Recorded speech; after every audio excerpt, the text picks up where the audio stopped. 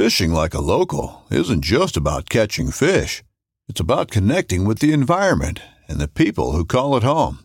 It's about hearing the stories and traditions that have been passed down for generations and sharing unforgettable moments with the people you meet along the way. Fishing like a local is having an experience that stays with you forever. And with Fishing Booker, you can experience it too, no matter where you are. Discover your next adventure on Fishing Booker. This upcoming concert season will be all about the boots, and Tecovas is your stop for the best in Western style. Tecovas has seasonal and limited edition offerings this spring and summer, including men's and women's boots, apparel, hats, bags, and more. All Tecovas boots are made by hand in a time-honored tradition with timeless styles that are always on trend. And Tecovas has first wear comfort with little to no break-in period. It's hard to find this level of comfort paired with this level of style. Stop by your local Tecovas store, have a complimentary drink or two, that's WCB style, and shop new styles. The smell of fresh leather and friendly staff are at your service. Many stores even have leather custom branding to make your boots truly personalized. And with regular live music and events, there's no in-store experience like it. If you can't make it into a store, just visit tecovas.com. That's TECOVAS.com. They offer free shipping on all boots, as well as free returns and exchanges, and ship right to your door. Go to tecovas.com and find your new favorite pair of boots today. Acting, like just coming up with a character, I think is very different from what you actually do when you're making a television show or a movie. You know, so when you're learning acting, it almost seems like all of those settings are built for the stage, and the actual nuts and bolts and technicality of acting for television or movies is really different. You know what I mean? Like everything's chopped up into tiny little pieces. And then occasionally you'll get to run through a scene one time in like a master shot. But then the detail comes and the close-ups and stuff like that. And so there was no preparation for that at all.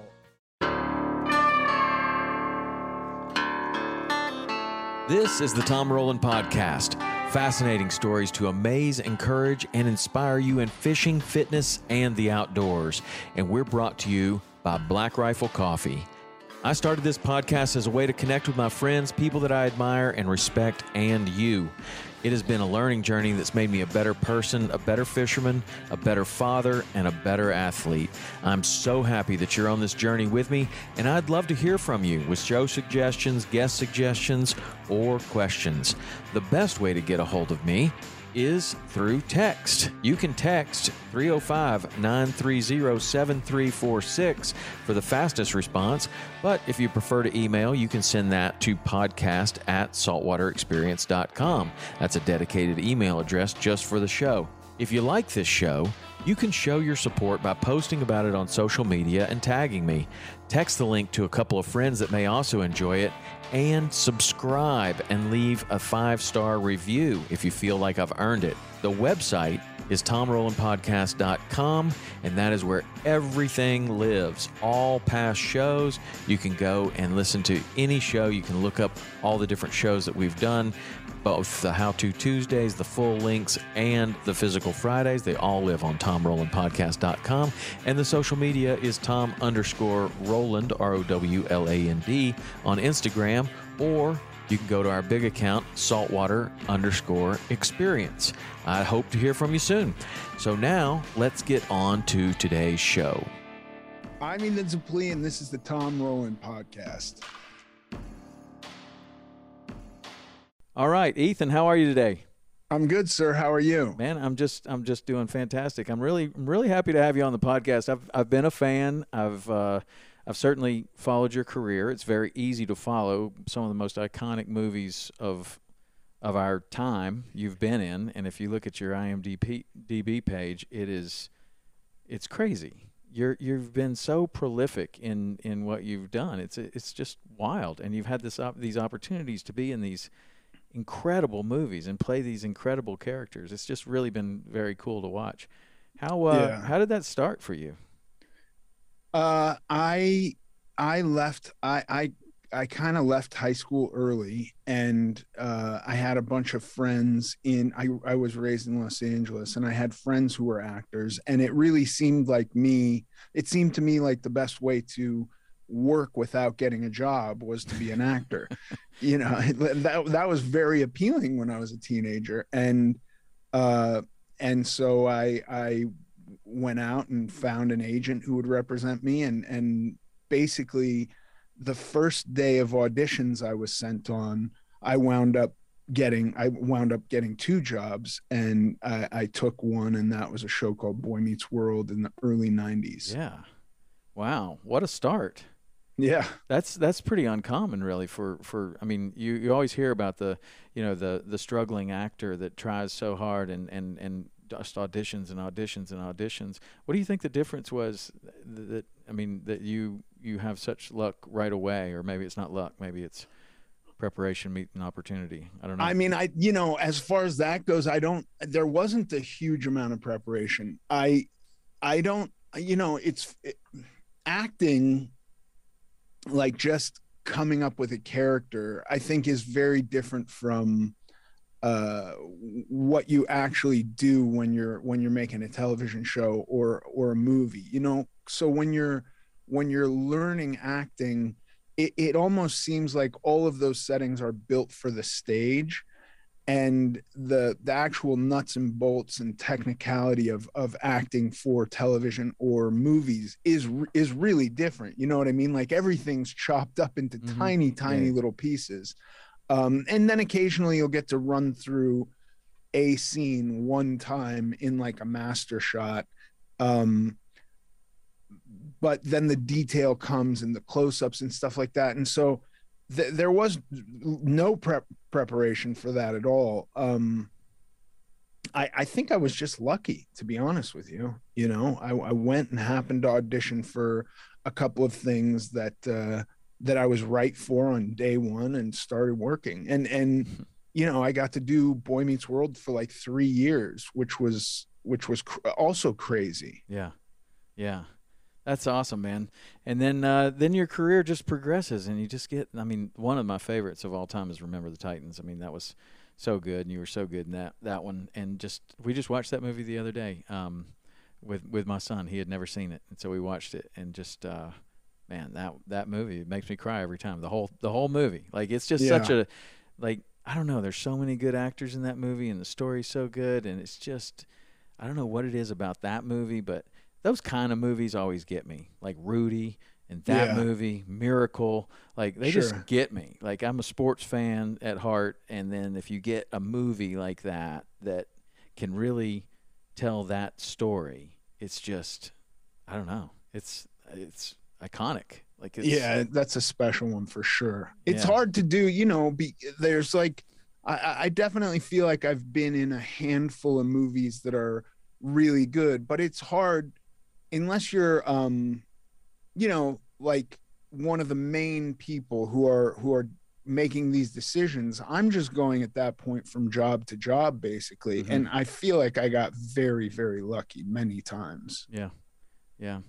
Well, in your career also, one of the things that I followed is this weight loss journey and this relationship that you have, and you're quite open about it on your podcast, American Glutton. I really like your podcast. I've listened to a whole bunch of them, and it's really good. It's very interesting conversations, really about food and the relationship with food and just your journey. Like I look at you as like the David Goggins of weight loss, because you know what I'm saying? Like, because David Goggins, one of the things that he's talking about, he's like, man, there's all these people that talk about the theory of mindset and they talk about this and that. He's like, I am it. I have done it. And that's you. Like you have done this, and you have been in these places that I just think that so many people that are giving advice on weight loss and giving advice on mental preparation for it and just the whole process, I don't think that they've experienced what you have. It's such a tricky thing to really even talk about, because we are inundated endlessly with kind of what I think of as like get rich quick scheme diets, right? Where a person just has to make one tweak or they're sold on a 30-day program. And now look, if you want to lose 5 pounds, maybe that's all you need. But most of the people I'm talking to, and a large portion of the country at this point, is rapidly becoming morbidly obese. Mm-hmm. And so I don't think any of those solutions, those one shot, like, you know, whether it's I'm just going to stop eating seed oils, or I'm going to be a vegan, or I'm going to only eat meat, that to me is not a solution for a bunch of nuanced issues that have kind of overtaken your life to get you to this point of being, you know, hundreds of pounds overweight. And I think if we don't have some kind of a perspective shift on that, if we keep looking for these simple one-shot solutions to obesity, we're just never going to get there, as proven by the amount that we continue by percentage to get more and more obese. And, you know, every, you know, year there's a new thing where it's like, you know, now coconut oil is a big thing, and you're fine if you just eat coconut oil and you know, put butter in your coffee. That's it. That's all you have to do, and you won't be hungry ever again. And it's like, you know, I'm sure if David Goggins put butter in his coffee and decided this is going to fill me up for the day, it might. But he also can run an ultra marathon. So I'm talking to people who can't do that, or who aren't doing that. And like, we got to have a bit of a perspective shift on our entire lives, basically, to combat this thing that we're mindlessly doing for our entire lives, you know? Yeah, it is. There is a lot of it that is mindless, because, you know, maybe it's even that you're eating the same thing that you've always eaten, but the food's changed. And so the same thing that you've always eaten, you like these particular types of meats, you like these particular types of vegetables. Now they're coming in a different looking package, and you don't know the difference, and you just eat the same type of thing that your parents ate, and the same type of thing that you ate all your life. And where did this come from? Like, what's going on here? And I'm trying to eat healthy, and that's the other thing is, like, I hear people say, well, I'm eating clean, or what does that mean? I'm eating healthy. And it's like, I have to ask them, well, what is that to you? What do you think that is to you? What is eating clean? What is eating healthy? What is watching your diet? Like, what is it? And so I don't know. I just kind of like having the conversation with people that have been very successful with it, or even the other way of that it just has never quite worked for them. And it's like, I wonder what it is about certain people that it has worked, and people have lost tremendous amounts of weight and kept it off, and then other people that try and it just never seems to work for them. And I know that you would have a different perspective on that, because you've been both of those people, right? Like, yeah, by the way, I've done every one of those get rich quick scheme diets. I've done them all. I've lost weight, and then I gained it back on every single one, because none of those diets address the rest of your life, you know? So it's possible to lose a bunch of weight by making one alteration, but at some point, is that alteration going to be enough to get you down to a really healthy weight? Maybe not, you know? And if it's not, then how are you going to make the adjustments to continue losing weight if you need to? And then if you do get down to a certain weight, you go like, this is the weight I want to be for the rest of my life. How has that diet set you up for that? Yes. You know, I often thought about weight loss as this magical thing, you know, like you hear about like Buddha sits beneath the Bodhi tree and achieves the state of enlightenment. And I would think about weight loss in those terms. Like, if I just lose 200 pounds, I will be cured. And it just doesn't really work that way. You know, I'm also a sober person, and it's the same thing. Like, I've gone through rehab a number of times. This is many, many years ago. And you come out of rehab thinking, well, the drugs are out of my system. I'm done. I'm good. That's no such luck. You got to really work at your life to kind of put it back together. And I don't know that this necessarily applies to everybody, but I do think it applies to enough people that it's a statistical probability that if you've been a drug addict to the point where you need rehab, that it also requires a little bit more work towards staying clean once you're out of rehab. You know, and similar to weight loss, you lose the weight and then you just go like, well, now I don't need to work at this anymore. And it's like, yeah, okay, well, not working at it got you to be obese because that's what you're conditioned to do.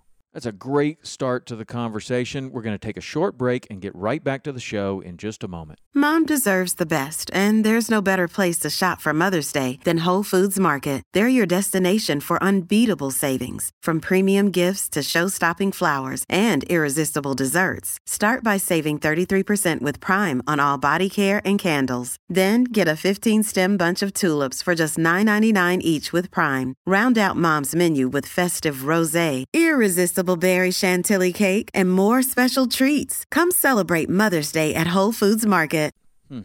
And so what are where do you go like that? Like in your case, like you seem to have really gotten it under control here recently because you're jacked, man. Like you got a six-pack. Like that was one of the things that you said in one of the things that I read, like you have achieved your dream of having a six-pack, and you look at your Instagram, you got a six-pack. So how do you do that? Like lose 300 pounds and not only just do that, but also achieve a level of fitness that is incredible. Like that's incredible, and that's to me that's got to be something that's not just a calorie in, calorie out kind of thing. That's a mindset thing that you've had to work on. Oh yeah, I mean it's less so now because I've kind of got my life structured in a way where, as it was 20 years ago, structured in a way where I was just gaining weight day in, day out. Now it's structured in a way where the gym is a part of my life 6 days a week at least. Occasionally, if I get super restless, I go and do a really light day on Sunday in the gym. I have cardio machines at my house. I take my dogs on walks every day. My life has become more active physically. And then, you know, through really meticulous care, I have determined how much food my body can eat to maintain this size.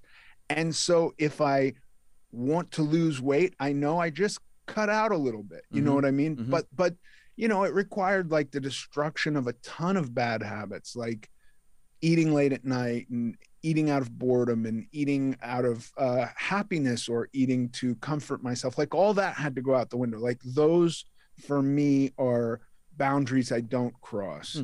And that's not to say, you know, I've also had the odd Christmas or Thanksgiving where my wife and kids are like, can you please, we've made this dish, we can see your abs, you've got a good jawline, can you please try the dish that we put all this effort in? And then I go, yes, absolutely. Right. I can also like let my hair down in that way, but it's just very occasionally.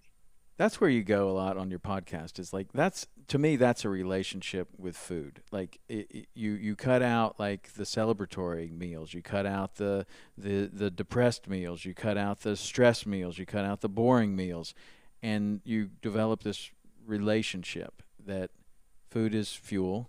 And, you know, what I'm curious about, like when you're talking about that you have determined how much food you're eating now to maintain this certain size that you want. I'm sure over this journey that you've been on, you've talked to probably nutritionists, witch doctors, I don't know, every possible person that could possibly help, right? And I'm just wondering, when it gets right down to it, is it you that ultimately is in charge of it now, or are you still consulting with professionals, or like? No, let me say this to you right away, Tom, because this is something I've actually gotten some pushback on social media from people who are like, you're a rich actor, you have a chef and trainers and this. Not true. I have no personal chef. I've never had I've never been that wealthy. That seems to me, you know, I know a couple guys with chefs and they are really, really rich. So I think in order to get that, you got to be really rich. Yeah. I've been to all manner of nutritionists and dietitians, and I've had personal trainers, but this is over the last 20 years. And with each of those, I lost weight and then I gained weight back. And so the tool that I used 5 years ago that helped me was a Google search for a basal metabolic rate calculator. Huh. And I got a number, and then I spent 2 weeks monitoring that number. So it said X amount of energy could be consumed by me per day, and they call it calories. Calories, this word calories really upsets people. So I call it energy because that's what it means. It's energy, right? We've got these machines, these body machines that we put fuel into, and that fuel, the metric we use to basically weigh that fuel is calories. And, you know, the Google search, the number the Google search gave me wasn't exactly accurate. I actually had to go below that because those things are not perfect. And it took me a couple of weeks. And then I had this number. Okay, on a low exertion day, here's the amount of energy my body needs just to exist, right? And based on that, I constructed what I ate. And I did some trial and error stuff and found there's some stuff where when I eat it, I don't feel great. Or when I eat it, I'm hungry right away. And so guess what? That stuff started to fall by the wayside because I don't really like being hungry, especially when I know I'm eating enough. And it had nothing to do with nutritionists. It had nothing to do. And this is like five and a half years ago now, you know? And so there was a point before that where I was doing keto and I got to the point where I wasn't losing weight on keto. So I got super strict and then I still wasn't losing weight. And so then I started restricting my food on keto and I started losing weight again. And I went, wait a second. If I have to restrict my food, because the whole thing about keto is like, eat whatever you want. If I've got to restrict my food, what is the point in this? Why am I doing this? And guess what? I added rice and bread and pasta back into my diet and watched my calories and started losing weight again. So like, that is my big warning to people, especially with massive weight loss. You start at 500 pounds or 350 pounds. It's still probably massive weight loss. If you got to lose 100 pounds or more, you start at 350 pounds. You do something that says you don't have to pay attention to what you eat at all. The amount of energy your body needs to maintain its weight, or the amount you need to reduce to get into a deficit, is going to change so much when you lose 50 pounds that if you just continue eating the same thing, you're not going to lose weight anymore. Right. This to me is the big fallacy of trying to use keto to handle massive obesity. Yeah, you know? Because you can be keto and consume a tremendous amount of food. I mean, you can eat tons and tons of meat, and I mean, I don't know. I mean, eventually, I don't know. It obviously isn't working for everyone because it's not working for everyone. It works great for some people, right? And I'm not knocking it for those people. Do whatever works. That's the thing. How important do you think it is, like, when this is where I look at someone like yourself, far more so than to some weight loss guru person that is giving advice on Instagram, but like a lot of people say, well, you know, you just got to hit kind of rock bottom where you just really, really want to make a change.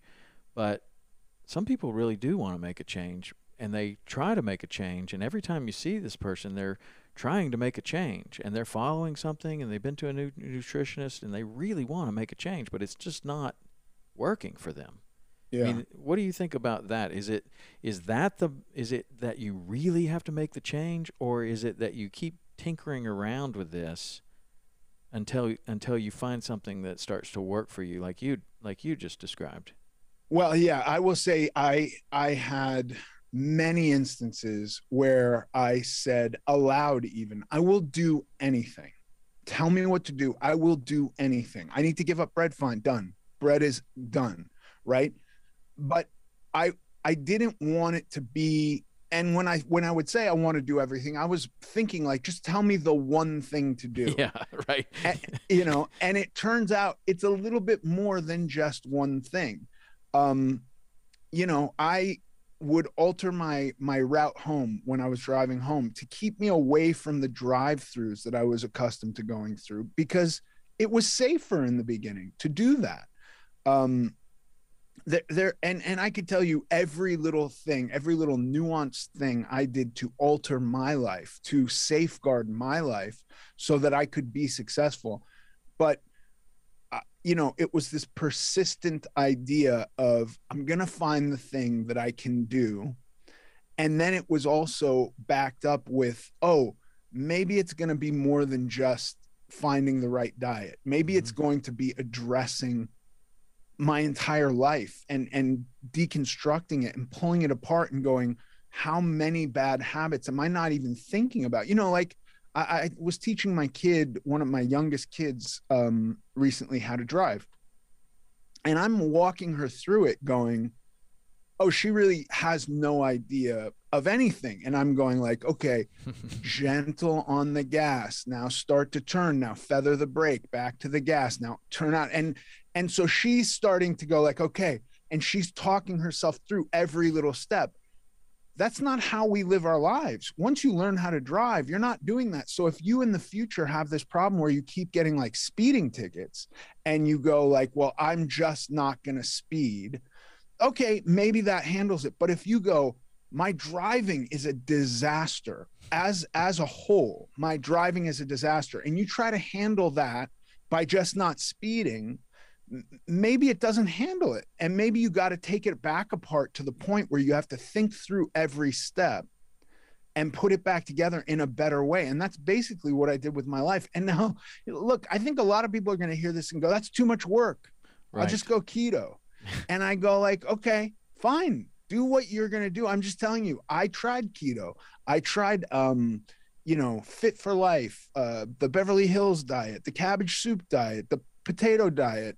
I tried every single diet that's existed, South Beach, The Zone, and I failed at all of them. Not losing weight. I was successful at losing weight, and then I gained the weight back at every single one. And so why is that, do you think, with all the different ones that you just mentioned, that you ended up gaining it back? Because I have this conversation with a lot of people that have asked about weight loss and different things, and is it that's just not sustainable over time? Like, you can do that for 6 months and your family's going to be like, okay, well, all he's eating is cabbage soup now, and this is going to be okay for, we're going to support this for 6 months. But I mean, are you really going to do that for the rest of your life? You're going to eat cabbage soup only, or you're going to eat something only, or you're making yourself this social pariah forever? Like, is that, and some people are fine with that. Like, yep, that's just the way it's going to be. I've tried everything else, and that's the way it's going to be. But in your, you just reeled off 8 of them. Like, was it because it's not sustainable, or just too? Well, a lot of those diets put you into a really, really severe caloric deficit. You're basically starving. I mean, some of them are 500-600 calories a day. The end product of that, if you go like, this is the rest of my life, you die, you starve to death. That's not, little kids eat more than 600 calories a day. So that is definitely not sustainable. And then, so it's kind of two things. One, if you're doing one of these starvation, super, super energy restrictive diets, that cannot be forever because you die. And you have created now they've shown this study in animals. I don't think they've ever shown it in people, but many times scientifically they can go at people and go like, well, this also applies. The human body, an adult human body, has a certain fixed amount of fat cells. And when you get fatter, those cells just expand, they get larger. The only time you kind of create a window to actually produce more fat cells is after you've starved. So if you withhold an extreme amount of food from yourself, and then you overfeed coming out of that, meaning you don't taper onto food slowly, you eat too much, you binge eat, your body wants to store that food so fast because it just thought it was dying because you were starving. So it creates more fat cells. So you actually get fatter by doing those super, super low calorie diets. That's number one. Number two, the kind of lifestyle changes where it's like, well, just don't eat carbohydrates anymore. Fine if you want to lose a little bit of weight. But if you have hundreds of pounds of weight to lose, or even 50 pounds of weight to lose, I would just suggest that you are just as likely to overeat fat as you are to overeat anything else. There's no evidence that says people just magically learn how to eat when they stop eating carbohydrates. They stop overeating. I know that I didn't only eat out of hunger. I ate many times for a myriad of other reasons other than just being hungry. And just eating fat is not going to get rid of all of the other stuff going on in your life that you're using food to kind of handle. For sure. I just lost 20 pounds. And I did it just because I just thought, well, I weigh 191. That's too heavy. That's not what I should be. And I think, I've had this issue with my calf with running where I've just had lots of calf issues over the last couple of years with running. It's been very difficult to run. So I started thinking, well, I did this weight vest workout where I was wearing a 20-pound weight vest, and I finished the workout and I take this 20-pound weight vest and I throw it off and I go, wow, that feels amazing. I bet if I threw another 20-pound weight vest off, maybe I could get my running back. And so that was really the motivation for me is that I really like to run, and I have not been able to run because of this calf thing. And I think of running as like this moving meditation for me, and it's like this, maybe it's good for my body, but it's definitely good for my head. And I just like it, and I want to get back to doing it. And I used to run marathons, and for some reason I've encountered these issues with my calves that I just out of nowhere just pops. And so I haven't been running, and I've been doing everything else, and so it's been fine. I can do all kinds of other things, but I threw this weight vest off, and I thought, man, 20 pounds off, that's what I'm going to do. I'm going to lose 20 pounds. So I set the goal, and I did it. And in doing it, one of my techniques of doing this was that I'm going to track everything that I put into my mouth, when I put it in my mouth, what I put in my mouth, and I do it through an app. And I would get hungry, and I would get ready to go eat something, and I would be like, why am I eating? I'm only eating because I'm bored. I've got nothing to do right now, and I'm bored.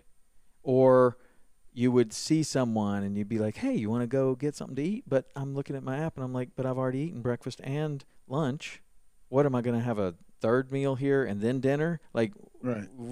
It's like what you're saying. It's something else. It's boredom. It's a social thing. It's entertainment. It's celebration. It's whatever it is. We're going to take a quick break and get right back to the show in just a moment.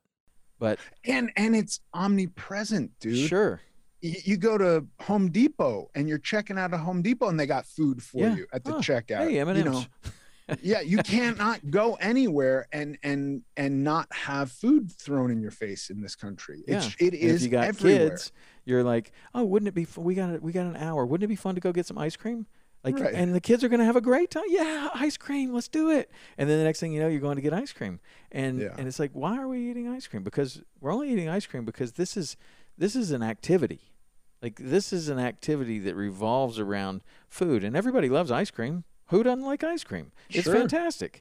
But when it took like, and I already knew this, but it took this app and showing me that, look, in fact, you don't have anything left. Like, it has these little 3 rings, and when you fill up the fat, it fills the ring all the way up. And then you fill up the protein, it fills the ring all the way up. You fill up the carbohydrates, it fills the ring all the way up. So you can it's kind of like a fuel gauge, right? Like, you look at it, and that's when I look at it, and I'm like, okay, well, breakfast, I'm halfway through my day. Now I've got a small lunch, and then I still have room for dinner. And so you start thinking, okay, well, I not only was I going to eat for boredom here, but I don't have anything left.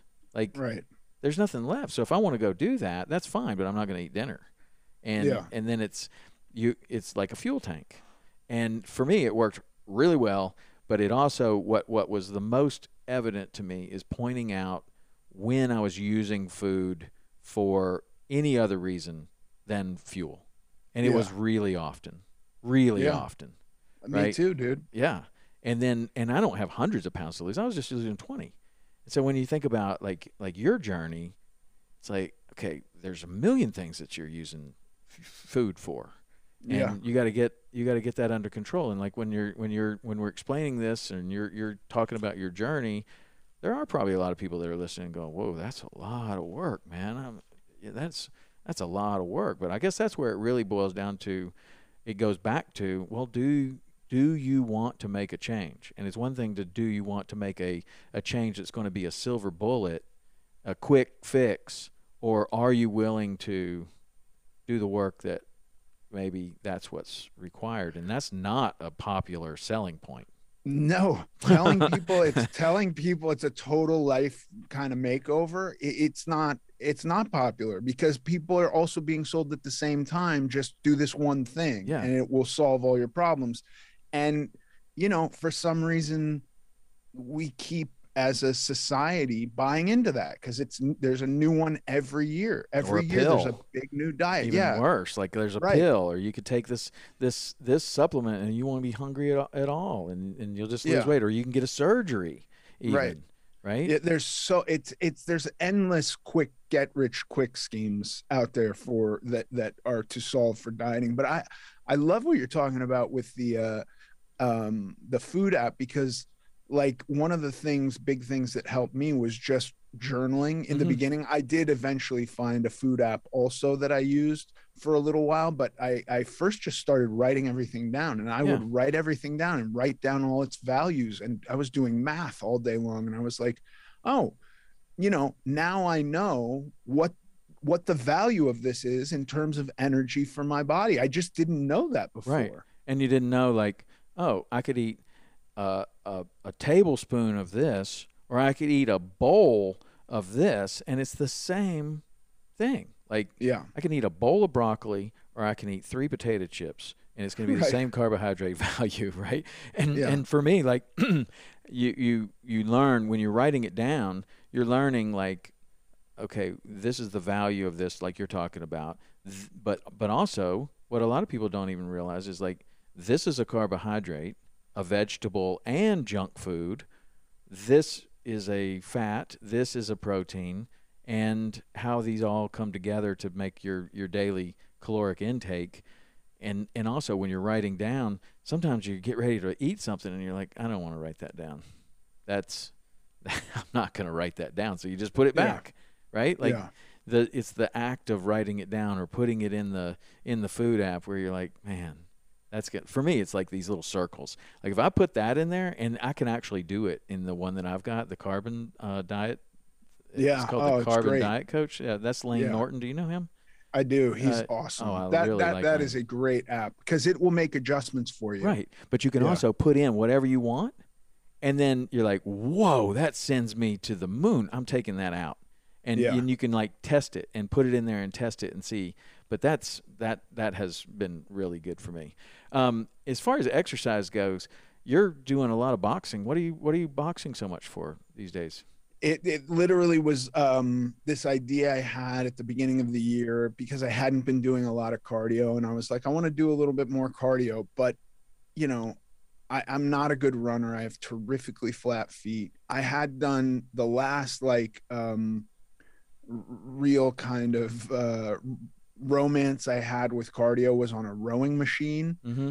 And I jumped on a rowing machine early in the year, and I was so bad compared to what I had been able to do on a rowing machine. Like I did a full marathon on a rowing machine once. And then that was discouraging. And I thought, what can I do where it doesn't matter that I'm bad? And I was like, well, I'll go do some kickboxing because like I don't need to be good at that. I've never been good at that. Right. So Mike Chandler introduced us to one another. Did you meet him through boxing or through a gym like that, or how do you know Mike?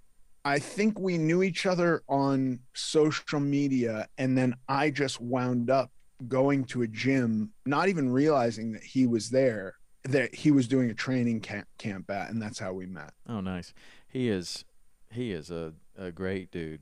I really enjoyed spending some time with him. He's one of those guys that is very good at inspiration and motivation. I mean, he's transcending his sport, and he will easily be a speaker or a personality in that space. I think he's just, I don't know, really like him. But the boxing is that is a good workout for sure. Yeah. So you also like cycling, right? Like, I haven't done that in a long time, but I used to. That was one iteration of weight loss where I just rode a bike 8 hours a day, 6 days a week, didn't eat anything, got really, really thin, and then crashed and gained a bunch of weight. So that's not the answer either, right? I mean, I think. Can you exercise your way to I mean, that's the other question. Like, is it in the kitchen or is it in the gym or is it a mixture of both or is it a mixture of that and mindset? I guess is like this whole conversation that we're having. It seems like it's all three. Yeah, I really do think it's all of it. Whatever amount of energy you use up in the gym, you're going to use a lot more just in your life, just by moving around the house or the way you talk. If you're animated when you talk, that all costs your body fuel. And so I think it's everything. For me, think it is mostly the kitchen. I think that's the vast majority of the problem I had. I was fairly sedentary, but I think that came because I was overweight. And so the biggest hurdle for me is not that I want to sit and do nothing all day. It's that it was really tiring at 550 pounds.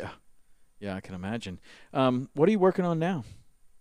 I've got a few movies coming out. A movie called God is a Bullet, and one called Babylon, and one called Manodrome. Wow. And I'm just doing my podcast and that's my life. How do you manage, do those all shoot at the same time? I've always wondered that. Like when I was looking at your IMDb thing, like you'll have some years where you got a bunch of credits and then a couple of years where it's just like one thing. And maybe, I don't know, maybe one of those years where you're doing a bunch of things is the busy year, or the one thing, or the time when you're doing just the one thing is the busy year. I don't know which is busier, having a bunch of jobs kind of going on throughout the year, or if you're working on like a series.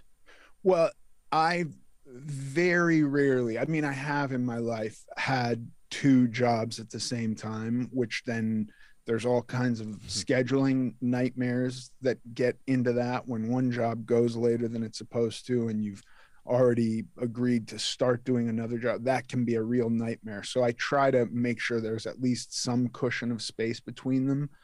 But, it tends to be a few months very busy and then a few months of not very busy. And, it goes back. And that's when you can work on the podcast and stuff?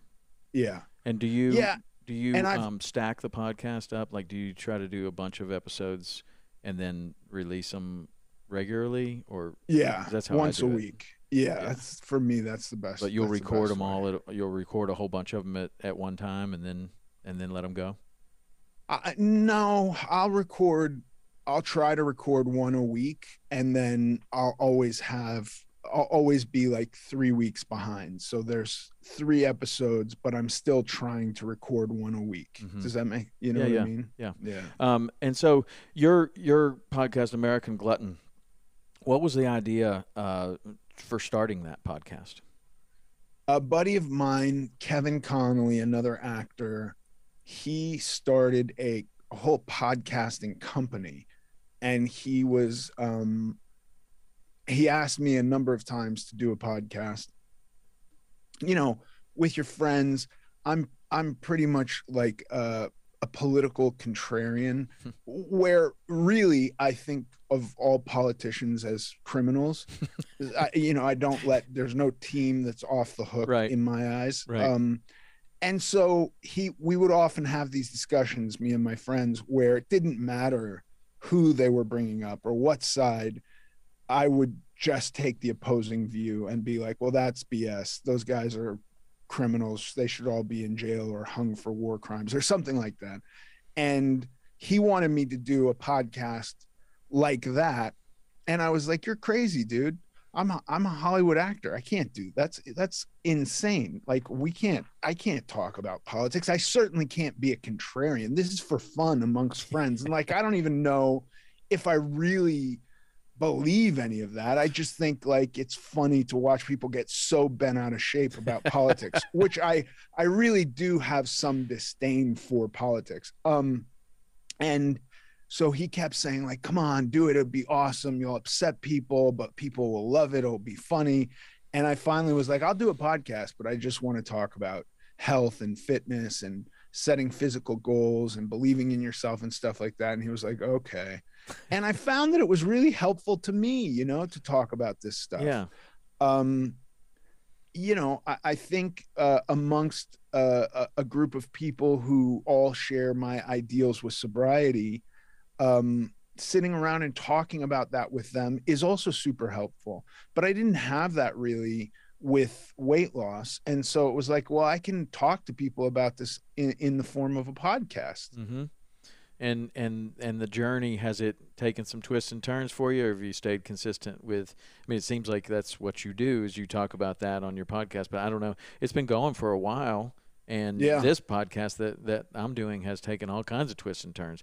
I basically find people that I think are interesting and talk about things that I'm interested in. And a lot of times that's fishing, and a lot of times it's health and fitness, and a lot of times it's leadership. And then I'll get a chance to talk to somebody like Mike Chandler or yourself. And it's like, just to your point, it has been as helpful to me as a tool to learn more, and a tool to become a better communicator, and a tool to have really interesting conversations that in this world of cell phones and stuff, it's hard to sit down with somebody for an hour and talk to them and get to know them, even if it's across a computer screen like this. But it's taken lots of twists and turns, and it's gone nowhere that I thought it was going to. And I just wonder, like, what your journey has been like in the American Glutton. There have been so many people where before having done it, I would see somebody say something or read somebody's book and go like, God, I would love to talk to that person. And so now, to your point, I can, because I can, send an email or have my producer get in touch with them somehow and go like, would you come on my show? That's been invaluable to me, because there is, look, I have, I didn't even graduate from high school, so I have no real education, but I'm super interested in things that I'm super interested in. And so I'm like a sponge for that kind of data. So I've had, like you mentioned, Carbon, I've had Layne Norton on my show, and just having a conversation with him is fascinating, because he's like this PhD scientist, and BS. No BS. I mean, with him. He at all. And he's like, look, here's what the evidence says. Right. That's it. And so it's really, really fun to get to have those conversations. Before we wrap up our conversation, we're going to take one final break. Be right back. Yeah, I've done the same kind of thing, even with him. Now he likes to fish, so there's like a real commonality there. I went on the way back from a trip. I dropped in at his house and worked out with him, and dropped off some fish and did a podcast with him in his house. And that's what we were supposed to do today, but our plans changed. But we'll do that. So I saw a picture of you on your Instagram with a little bass. What's your experience with fishing?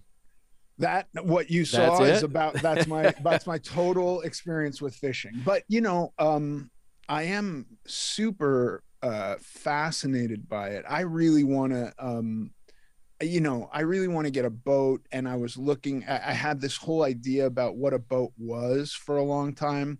Then I went and started looking at them, And come to find out, like, I really think the center console fishing boats are much cooler somehow than the kind of boats I was thinking about. And then and then I was thinking, like, that's pretty weird because I don't really fish. Am I gonna start fishing? And I thought, like, that could be cool. And I went on this trip with my family, and it wasn't the most exciting trip I've ever been on in my life, but I found that, like, I could go and throw this fishing lure in the water and be completely captivated for 4 hours straight. Oh, yeah. Not looking at my phone, not thinking about anything. And I was like, that's really fun. So, like, I am definitely interested in fishing, especially, that thing. It felt like it put up a fight, but it was like a 6-ounce bass. Yeah. Or it was a tiny little well, thing. we need to get you down to the Keys where you can mix fishing and food, and we go out and catch some fish that we can eat, like mahi or snappers or something like that. And then, then it's like, okay, now this is a whole different experience with food because you're going to eat it in a way that you want to and keep some.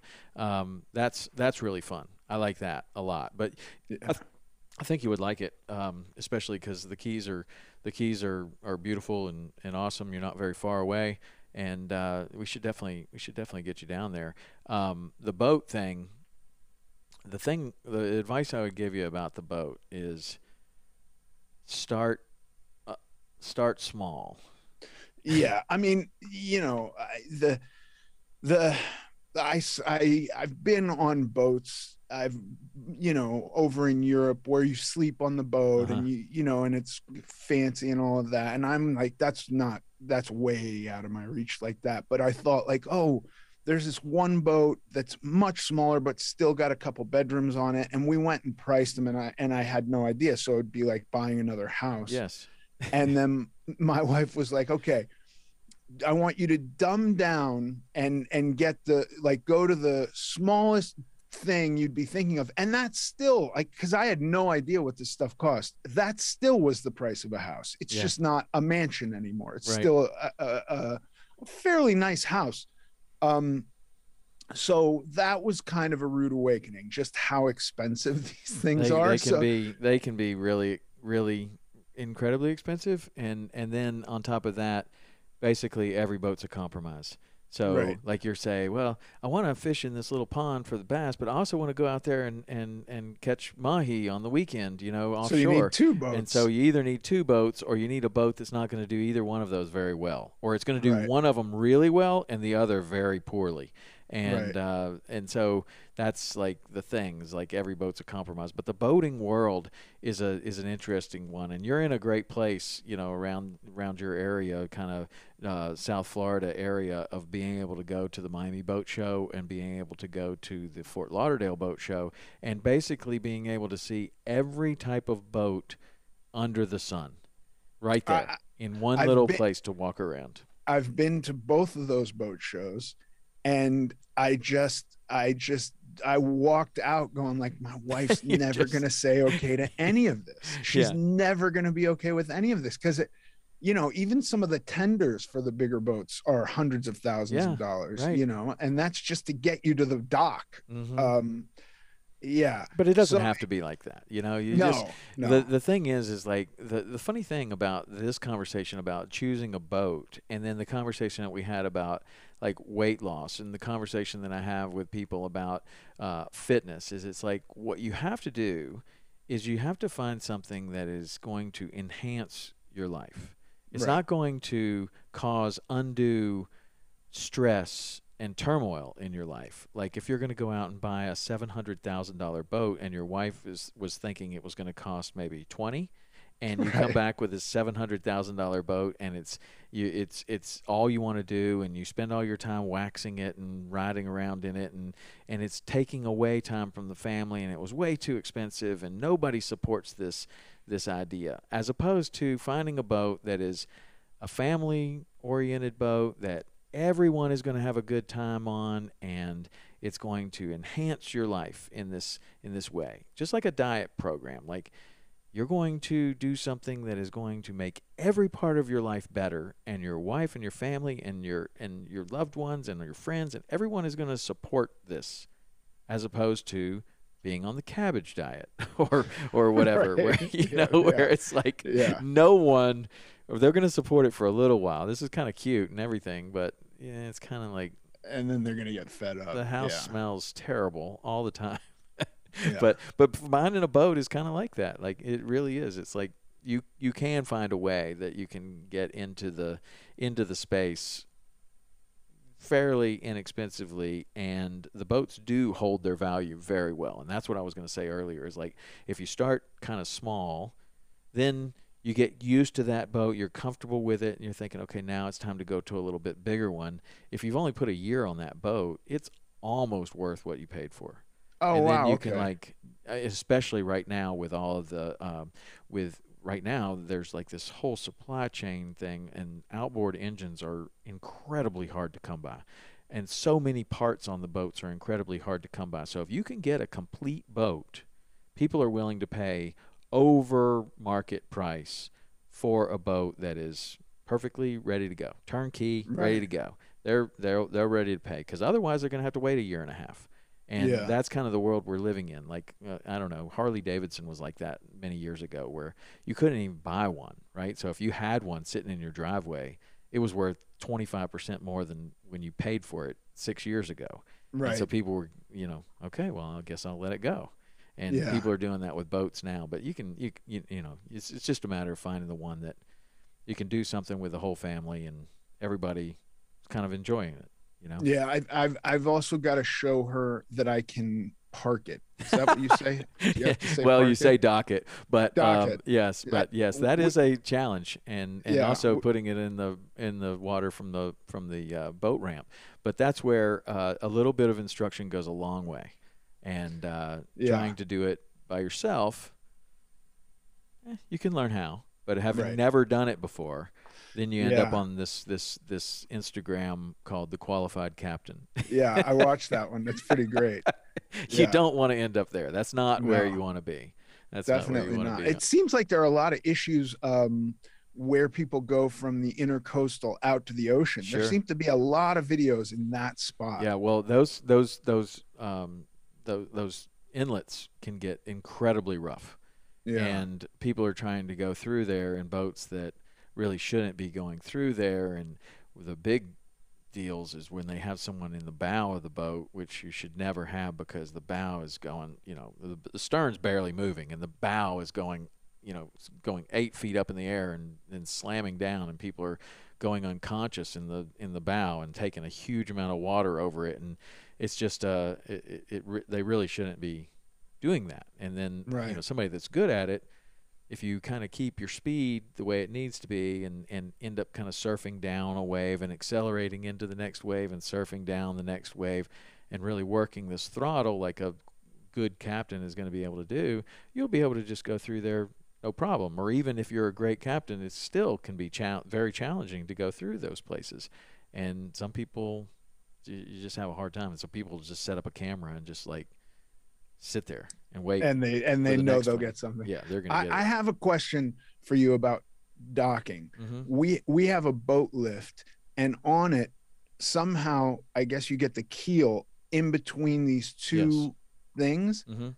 Is that seems unbelievably hard to line that up? No, it won't be, because you're also going to have if once you were to get a boat, you would fit it to the boat lift, right? So Okay. there would be these pipes that would come up on the side that would help kind of guide the boat in there. So it's PVC, and you would kind of bump into the pole on one side and the other. If you didn't hit it perfectly, the pole would keep you from kind of going too far over to the right or too far over to the left, and then you can get the boat to where it's just going to slide on there, just like the trailer. And Okay. then you would just lift the boat lift out of the water, and you could get familiar with that very, very quickly. Okay. Yeah, within a half a day, You could have it to where, I mean, and I say a half a day because if you've never used that before, you're going to pull in, and sometimes you're going to get the boat just a little too far one side or the other, or maybe a little too far forward, or maybe just a little bit too far back, and then you're going to start to work it out, and maybe there's a cleat on the dock, and you're like, okay, I need to get the steering wheel exactly to this cleat, and it's going to be here perfect. There'll be some sort of marker, or you could make a mark on the dock somehow to where it's like, okay, I need to get the front of the console to this mark, and we'll be on perfect. If it's too far forward, that's a bad thing. If it's too far back, well, that's a bad thing. And then you can have these guide poles on there, and you'll be able to get it no problem. So it just takes 4 or 5 times, you'll get it. Right. This is the stipulation my wife made. I have to prove I can park the boat. Well, fair. Seems fair. Having someone like whoever sells you the boat, or I don't know, if I'm around, I'll come down there and just show you how to do it. And then you do it a couple times on your own. Okay. Or it's like maybe a couple more times before I'm super comfortable with this. But you can get it to where, you're going to be able to put it back in the same place at exactly the same way every single time. Right. And it wouldn't take you long. Now, depending on what kind of boat you're talking about, because you can get a boat that's hard to handle, and the wind starts blowing and things like that, and there can be some difficult positions there. But I would imagine that what we're talking about is just putting it on a boat lift, not going to be a big issue. Okay.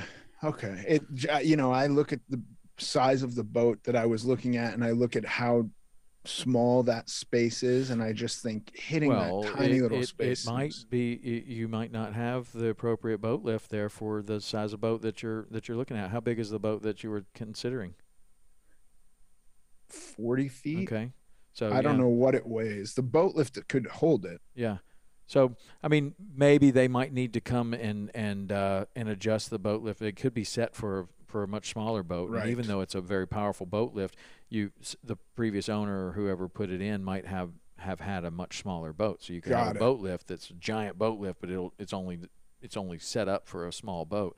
Where then you could move those out a little bit and set it up for the boat that you would get. But 40 feet, 36 to 40 foot boat, that's legit for sure. It's a big boat. Yeah, that's a big boat, and it probably has at least 2 engines, if not 3 or sometimes 4 on that. So there's a learning curve to that boat, and it might be kind of, maybe a 26 is where you should start. And then, is that something you can take into the ocean? Yes, for sure. 26? Yeah. Okay. Yeah, for sure. We have a 26 yellowfin, both with a single engine and then another one with twin engines, and we'll go, way out into the ocean on the right day. It's just the kind of thing where you pick the right day.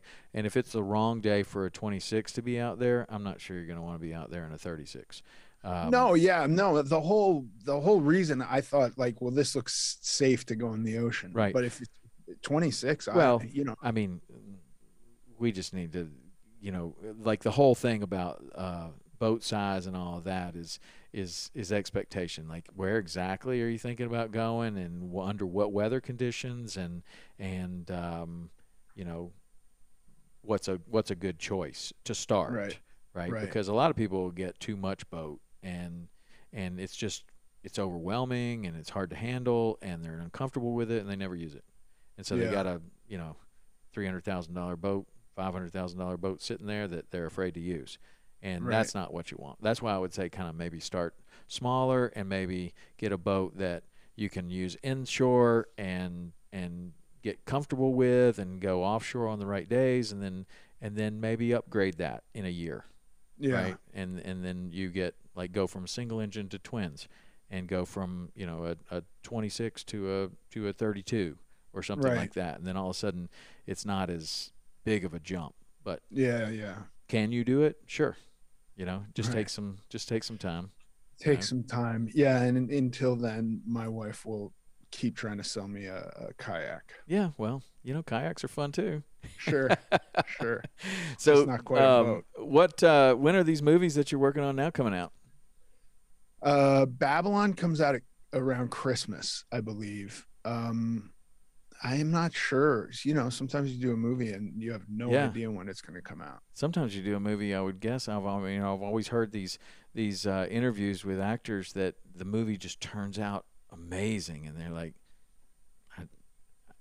I didn't know that it was going to be so good when we were doing this. Sure, like, yeah. You know, which ones have you been surprised about that turned out better than you thought, or you just had no idea and they turned out to be these iconic?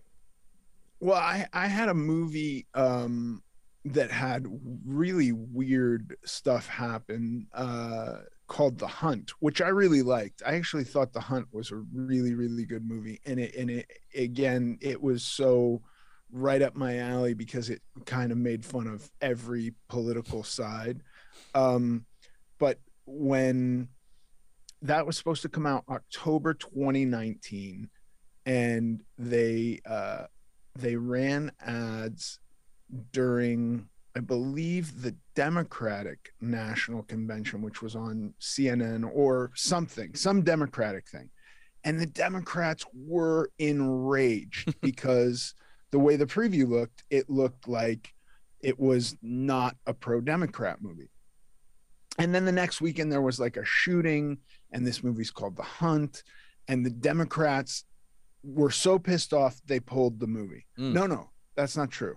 The Democrats were so pissed off, and then something happened, and then Trump got mad at the movie, and he said it was anti-Republican. So then the Democrats were like, oh, okay, well, let that movie come out then.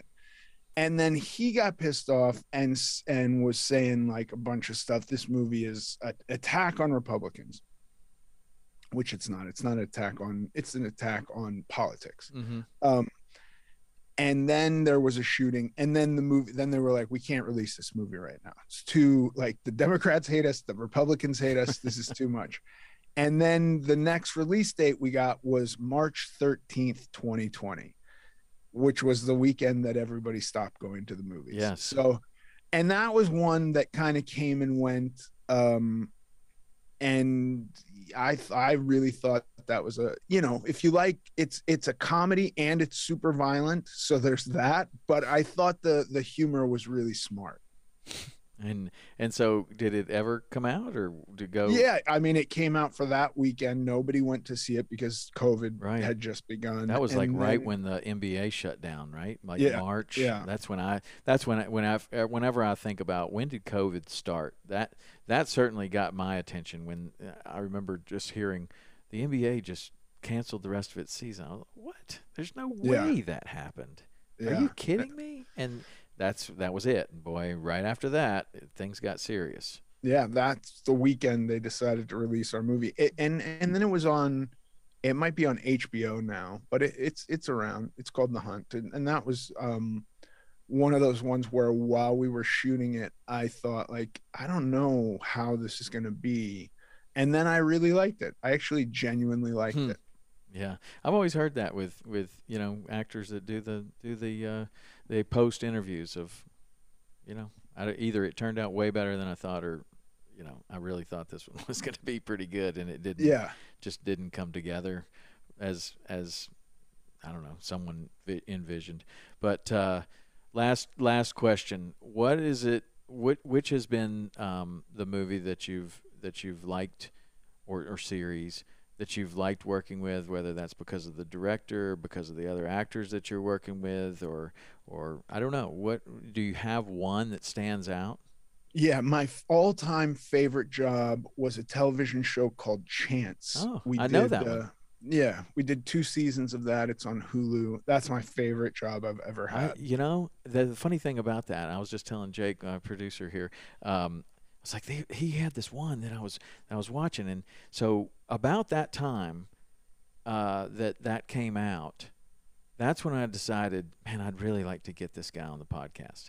Oh, nice. Yeah, and so that was one of my things that I did. I watched that whole series because I was trying to learn a little bit more about you, and I was following, you know, this whole journey, and then I put everything together. I'm like, oh, that's the guy that's been in all these other movies, and then you've had this incredible weight loss journey, and it just seemed like I could have a great conversation with you. And so I watched that one, and it was spooky, and you were great in it. But it was a good, I don't know, there was a good balance between Hugh Laurie and you, and the story was, I don't know, it was just pretty cool.